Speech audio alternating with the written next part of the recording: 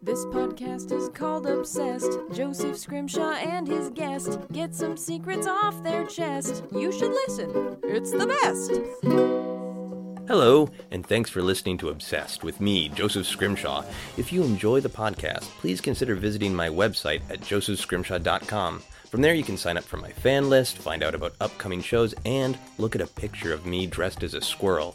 Plus, you can also buy my book, Comedy of Doom. People are saying things like, Comedy of Doom by Joseph Scrimshaw, a book that will get you laid and prevent you from dying. and of course, Comedy of Doom? Jesus Christ! Holy fuck! you can also purchase my comedy album, Verbing the Noun. People are saying things like, Verbing the Noun made me feel strange, but also good. and Also, I understand that most commercials rely on sex to sell things, so here are some sex noises. Oh my god. Okay, baby, I'm coming. All right, okay. okay. Get off Ready? my hair! Okay. Wait, hang on. What? I'm coming. I'm sorry. Thanks again, and enjoy Obsessed.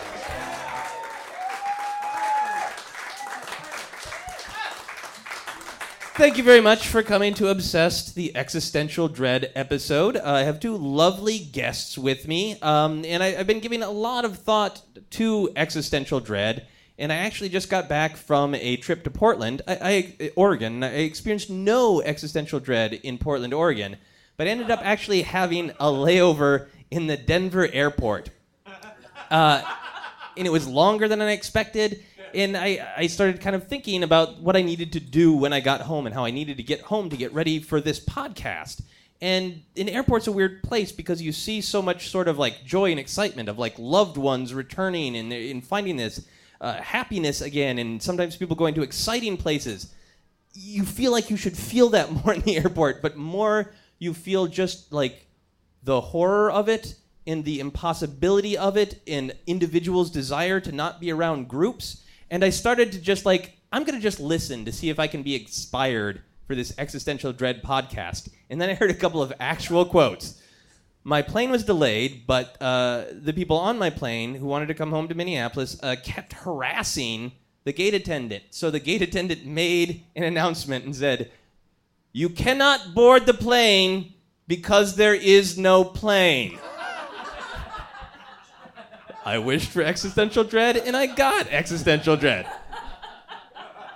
And then my iPhone was running out of juice, so I had to kind of go a little bit down away from the gate and plug the iPhone in. And a very angry man came kind of marching down, kind of fighting with his wife. I was like, I bet I'm going to hear something good. And they got a little bit past me, and then they stopped. And the man said, "There is nothing down here but Quiznos. What's the point?" Another beautiful moment of existential dread. And I felt so much joy hearing other people's horror, and it made me excited to come here and be able to do this podcast with my good friends. So ladies and gentlemen, I'd like to introduce my guests, Mr. Jim Robinson and Mr. John Middleton. Thank you guys very much for being here. I'm going to start with you, Jim. Can you tell the audience a little bit about who you are? Okay, I'm Jim Robinson, and I live here in the Twin Cities. I do two things. I'm a psych professor at St. Catherine University, which is the largest private women's university in the United States. And then I'm also an improviser and a writer and a performer. Excellent. And Jim and I have done many shows together. Jim's acted in many shows. We've done some improv together. For a couple years, I did a show called Adventures in Mating that I actually did weekly. And it was a kind of a choose-your-own-adventure story in which a sparring couple were dating, and then the audience would get to make decisions. And Jim played the waiter. And Jim did just an amazing job interacting with the audience and getting their choices, and it was beautiful. Well, thank you. I still have nightmares about remembering the lines, but this is improvised. There were a lot of lines that was very, very difficult to memorize. But it was an enjoyable experience. Yes, I have very many special memories of Jim because it was a scripted show, but then when he went to the audience to try to get their decision about what should happen in the show, he would go off the cuff. And there was one time, so he's out on his own, but I'm on stage as the writer and producer of this show, and Jim gets to do just whatever he wants. and he's talking to a woman once, and I think it's going quite well. And then suddenly Jim just says, "I'm sorry I touched my penis." And there was some dander down there or something, and you brushed something away, and you decided it would be best to comment on it. I was telling John downstairs that I tend to say too much when I'm in front of people, or reveal too much. I have a really good filter when I'm alone. But if there are other people around, I will talk about anything. Excellent. We'll come So back I'm ready. to that. And Mr. John Middleton, let's meet you. Who are you? Well, I know you because I act in plays around town, and we've done a couple plays together. I've done some of your plays. Mm-hmm. There was an awkward pause because I was sipping my beer. Yes, you've been in many of my shows, which is lovely. But tell us a little bit more about who you are. You're an actor, yes. But what else? You had a different job, right? What did you do for a living? Do you not want to talk about this? No, that's great. John is a very, very talented man. He's very, very good at comedy, but he's also very good at drama because he can suddenly look very menacing. No, I've done other things. All right, well, let's just get right into the existential dread. I want to have like full disclosure here of like normally I talk to people and like people I know will tell me that they're interested in something and want to come talk about being obsessed with something. This is something that I came up with of like I want to talk about existential dread and I want to talk about it with these guys because my perception of both of you is that you are very charming, very funny, very intelligent people who see the horror of the universe and you express it in fun and beautiful ways that make me happy. So I wanted to enjoy more of that and bring you on the podcast. So thank you for being willing to do it. John, would it be okay with you if, just to give the audience a little bit of context, I read some of your posts from Facebook?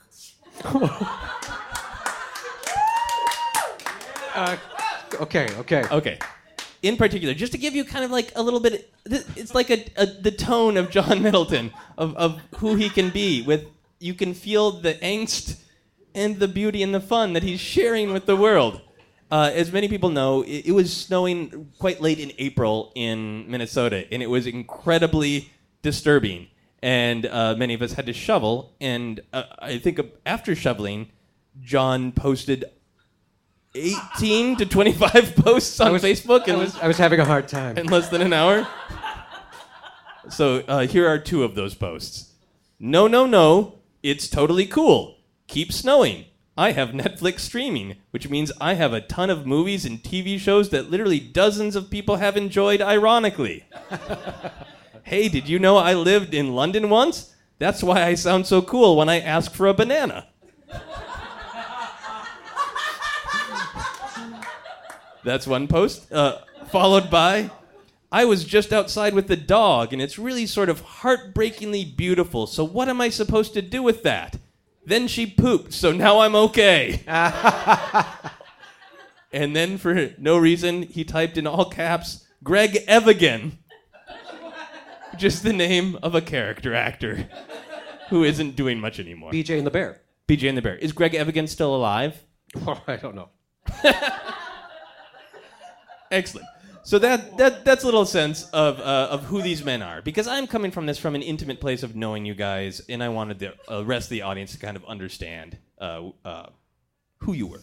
So I want to start off with just kind of defining existential dread. So Jim, what do you think existential dread is? What does it mean to you? Well, I think it's the really hysterical awareness that time is fleeting, and that you have to make choices in order to use your time well. And there are so many choices. If you're fortunate, there are a lot of choices. If you make the wrong choice, then you've wasted that moment, and it's gone, and it will never come back. Which Jim, is really funny. It's hilarious and beautiful. And John, what do you think existential dread is? Well, yeah, this is going to be hilarious. I think it's sort of that feeling of being betrayed by the universe, because you think you're sort of brought up to think that there's a reason and that somebody cares, and then you reach a certain point and you realize that no, none of that is true.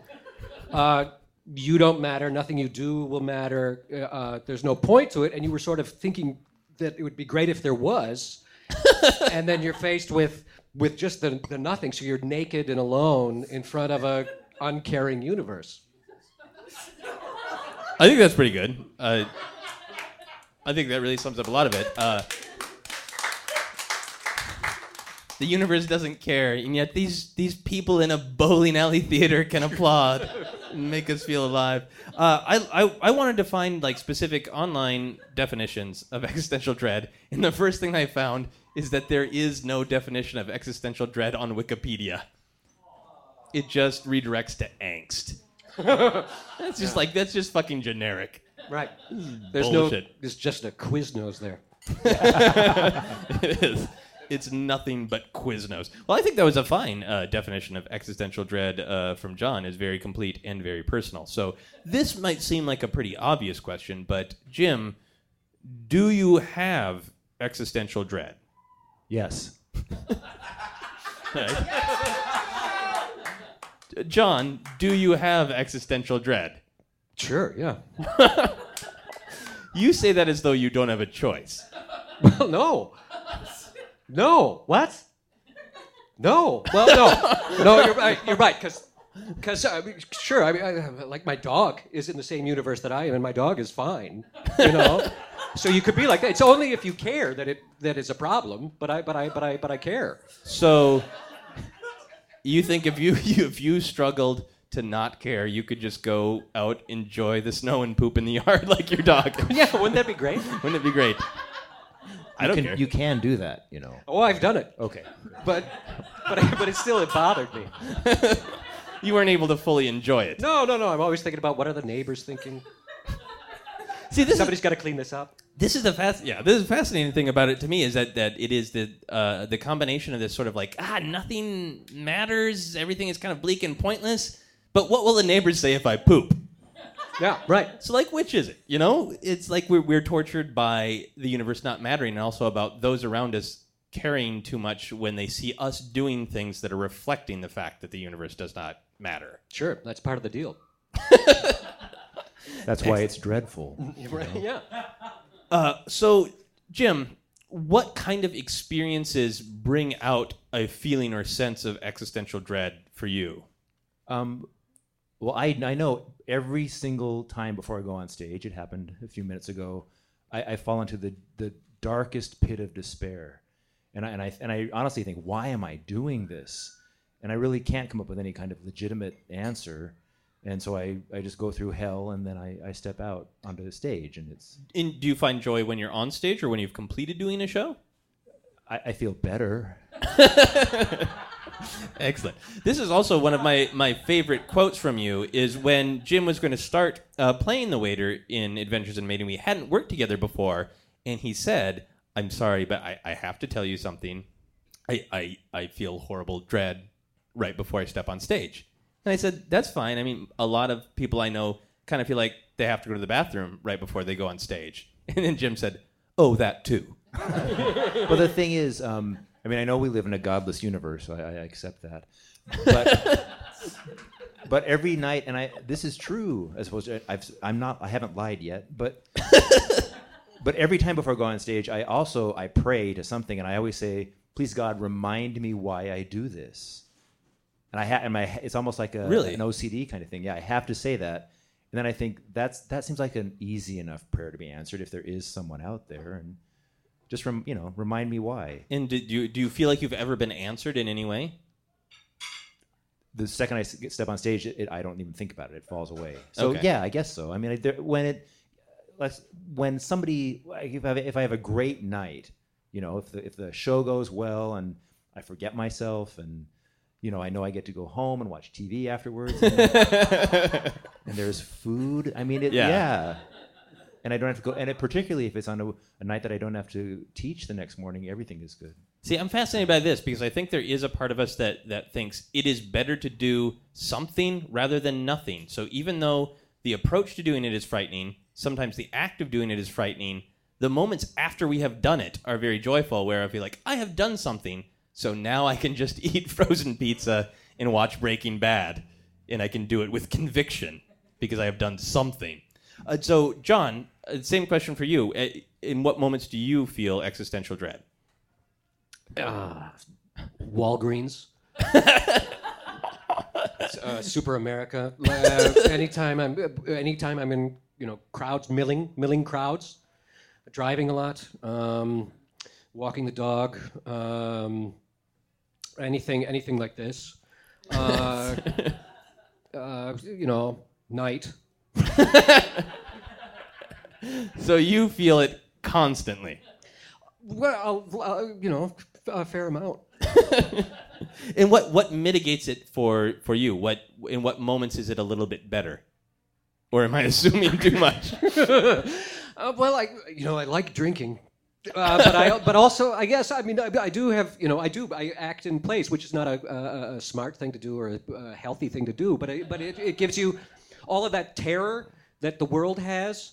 You can parcel that up and take it in little tiny amounts by doing plays where you get to sort of pretend something, but it's a very constrained sort of world with definite rules, and you're going to be okay, right? But it's still like a roller coaster where you're terrified to do it, but then you do it, and you sort of deal with all of those things of love and hate and trying to become king, but it doesn't, it's manageable. So I do that. So you like theater because in a way it feels like walking through a manageable piece of life. Yeah. Cool. I've seen you take joy in rehearsal. Like I've seen you come to rehearsals and be very upset with the world, and then take joy in watching a part of the rehearsal that you're not even in and just watching someone else's performance. So do you feel like you can enjoy watching other people walk through the horror of life? Yeah. That's why we do it, to sort of for ourselves, but then also for people to come in and watch it and sort of be able to experience it without actually putting themselves in danger. Cool. Am I holding this right? You have to hold it just a little bit lower because it is creeping up your face and you're trying to hide behind your microphone. No, I'm okay. Yeah. Oh, so there. yeah, just do it like the stand-up comedians do and just put it right under your chin and you should be fine. Yeah, just wear it like a little goatee. Does it look okay? It looks beautiful. Okay. It looks absolutely beautiful. Do you guys feel like accepting that the universe is absurd makes you care more about what you're doing? Jim?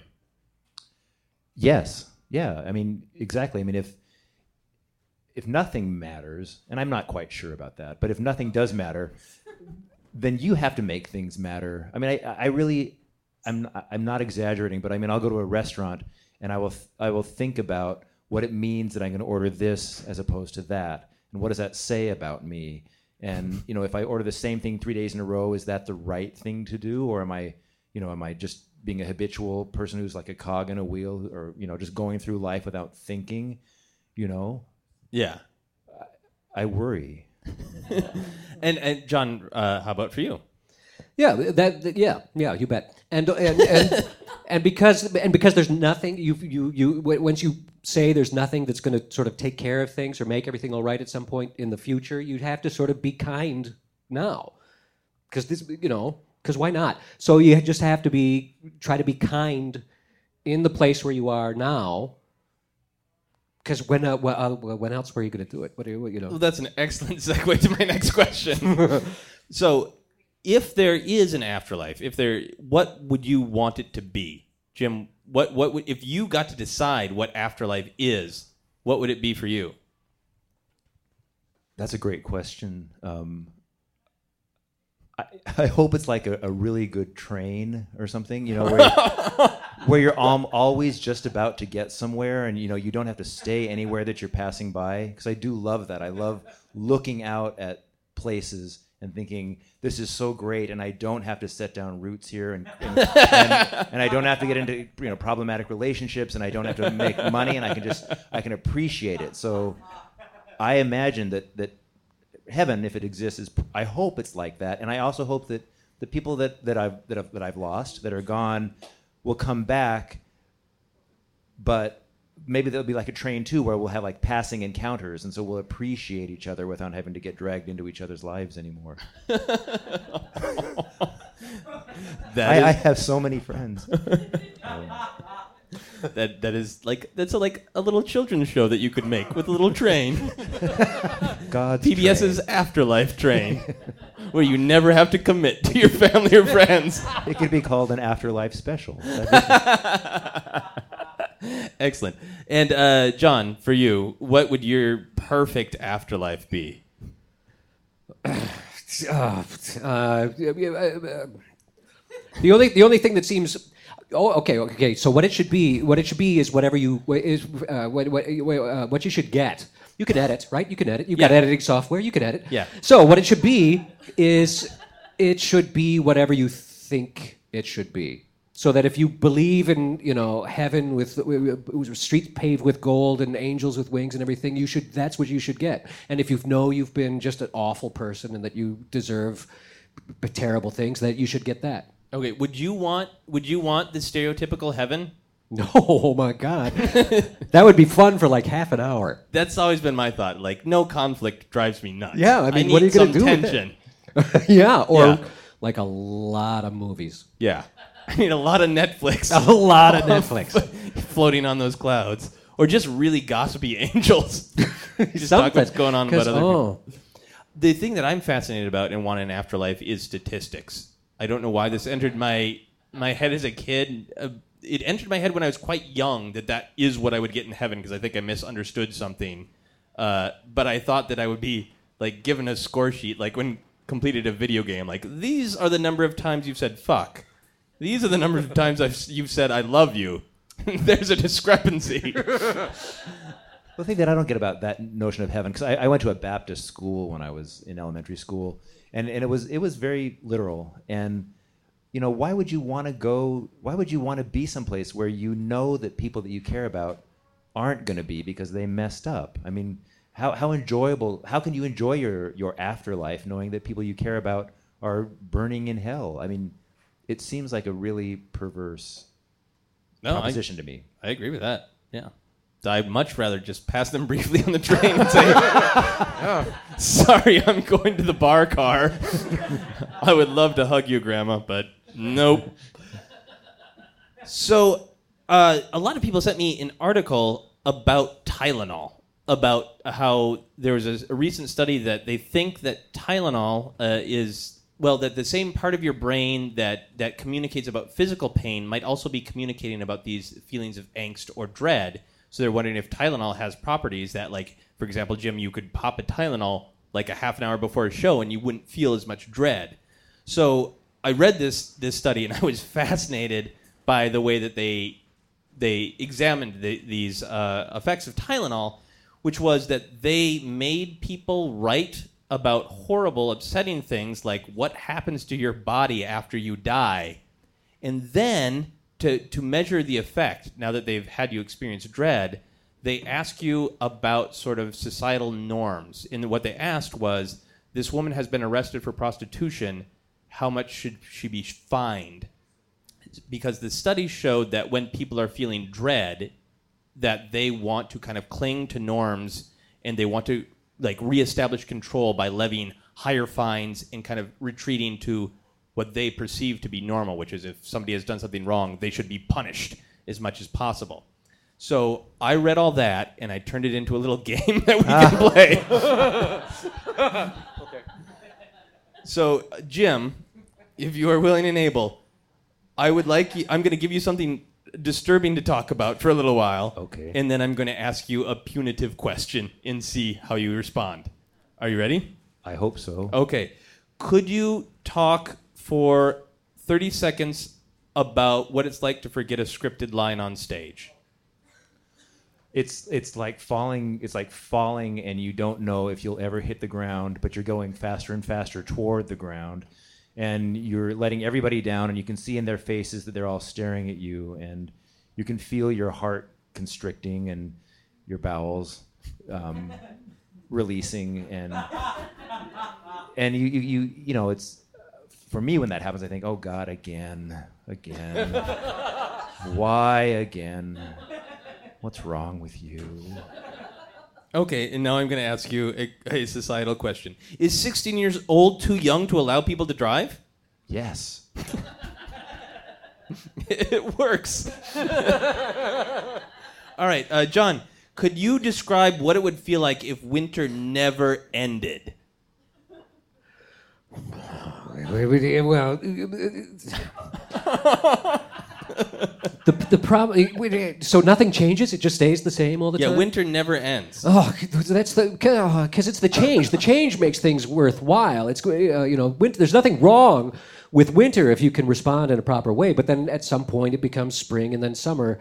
So if it's just the same all the time, you would have to start making up stuff to sort of So you'd have to make up other holidays or some sort of eating thing that you could do to just cope with it, because you need to be able to mark time. If it's just the same all the time, like the light is the same, do you get longer days or anything? No, every day is exactly the same. It would just be, well, then you would need like lamps. You would need special lamps, and there would be like places you could go that would have, like different sounds, because you need different birds, and because things have to change. Otherwise, because then all of a sudden you're 48 and you're doing a podcast and you don't know how that happened. Okay, and should teachers' salaries be higher? Yes, they should. See, it makes me kinder. That's the part you don't remember is from earlier, is that if I'm like this, it makes me want to be nicer to people. So yes, teacher salaries should be quite a bit higher.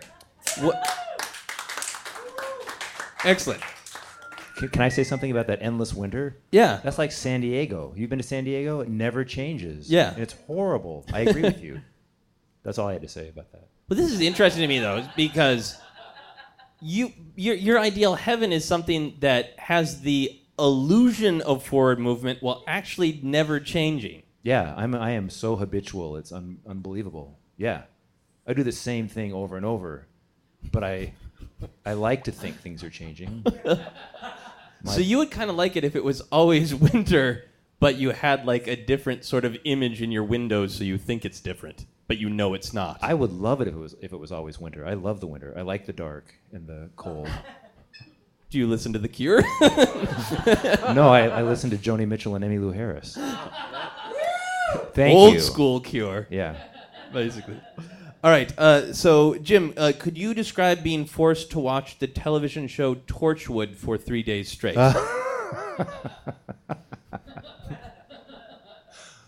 That's probably happened.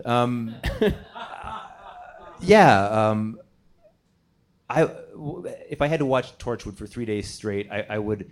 First of all, I'd have to watch it with my friend Dennis, and I'd have to ask him every 3 seconds, "Who's that? What did he do? Why are they upset? What are they running from? Did something happen? Was I asleep when this happened? Why is it called Torchwood? If it's in England, why does he sound like he's from the United States?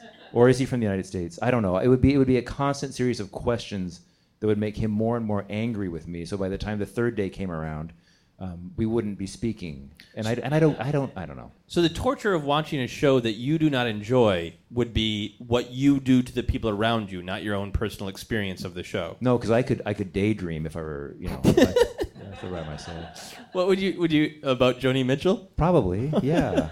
I would go through the albums and I'd see if I can remember all the songs in order and what year they came out. I could, and who played bass and who played drums, and yeah.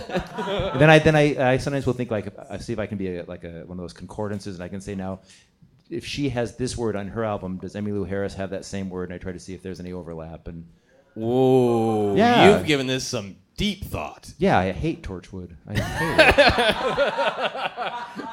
it. Okay, so now here's your follow-up question. Is torrenting British television shows a serious crime? Is what? The British? Torrenting? Do you know what torrenting means? No. Is it from Torchwood? Is stealing a British television show from the internet without paying for it in any way, is that a serious crime? No, it's a waste of time. Excellent. John Middleton, describe not being allowed to leave a party even though you're ready to go. Well, it's it's very awful because you've said oh hey we should get together and have coffee. You've done that. You've done all of that, and then you can't walk out the door. Right. So then you have to have another some pretzels and.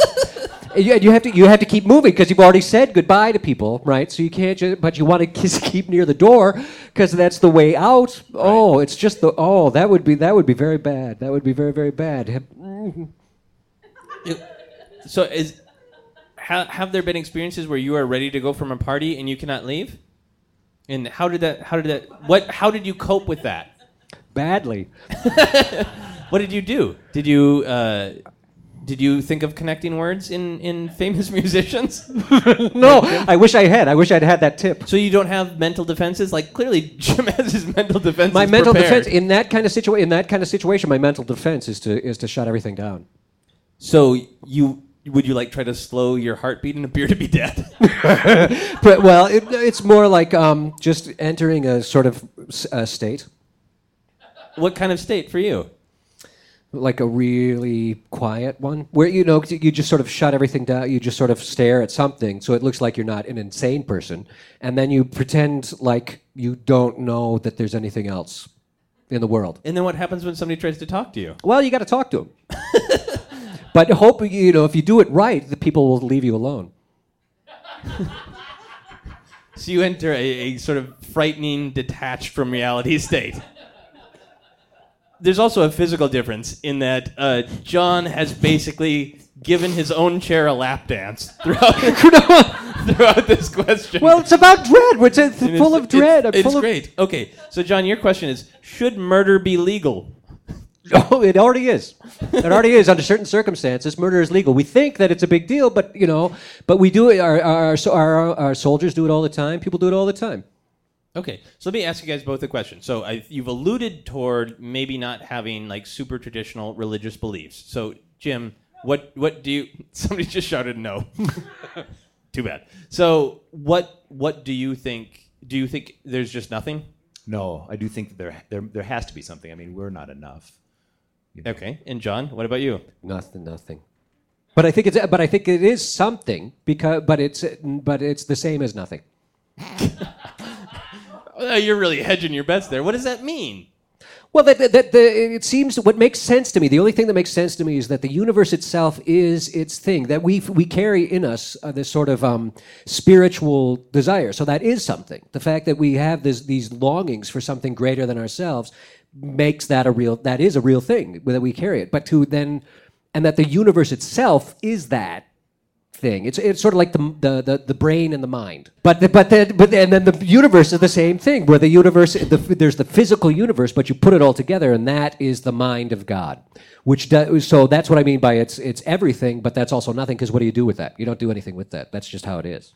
That was like a speech from classic Star Trek. That was yeah. That was beautiful. Okay, so. I invited you guys on this podcast because I know you both think about these things and are willing to talk about them, and a lot of people aren't willing to talk about them. And I find joy in both of you guys working with you and knowing you because you have great senses of humor. And even though I know, oh man, Jim and John both just think the world is a piece of shit and face the horror of reality, I can't wait to hang out with them and spend time with them. You guys both give me great joy as human beings. So what is something that gives you joy, Jim, as even though you're carrying in your mind, thinking about all of these thoughts about what does it all mean, where is it headed, what gives you joy despite that? Oh yeah, I mean a lot of things. Music, absolutely. I mean, not just going through the concordance in my head. Is that what it's called? The concordance? Is that what it? Sure. What's that thing called? Where you all in words? Cacophony? Something. Anyway, yeah, music does. I know that I'm happiest. This isn't funny at all, but I'm happiest when I'm in a house, like if I go home to my mom's house and everybody's in the same house sleeping at night. I mean, then everything's great, and I know where people are. You know what I mean? And yeah. I don't have to worry about them. And well, that's I love that. That's great. So. And John, what gives you joy? Well, I like appropriateness. That makes me happy. So, for example, when the weather is a certain way, and you pair that with the right food and the right thing to drink, and and you put all that together, and it's all exactly right. That's great. Excellent. So we are going to wrap up with some final questions. Are you guys ready? Yep. All right. Jim, if you could be reincarnated as an animal, what animal would you want to be reincarnated as? A tortoise. Why? Well, they live a long time and they don't have to do very much, and and I think it'd be great to be able to make that sound and they're they don't have to look nice or anything. They're just and people respect them, I think. And they're not, I don't know that. I guess that they're wanted for their shells. But if I were a tortoise in a petting zoo, that would be okay. Are there tortoises in petting zoos? Yeah. Do people pet shells? They put their kids in, then they sit on the tortoise, and the tortoise looks irritated and kind of wanders. Yeah. All right. Yeah. Excellent. John, if someone made a statue of you after you died, what pose would you want your statue to be in? I guess something real athletic, like catching something, throwing something big. So you would like to be both catching something and throwing something? No, big. just throwing something big. You would want. I changed my mind. Okay. Would the big thing still be attached to you as a statue? That would be more dynamic. Or would the thing have left your hand? No. It's right at that point. It's the point where you draw back before you go forward. That's the most dynamic point. That's what I would want. Excellent. Jim, if you were forced to join a circus and develop a clown character, what would your clown character's name be? Wistful.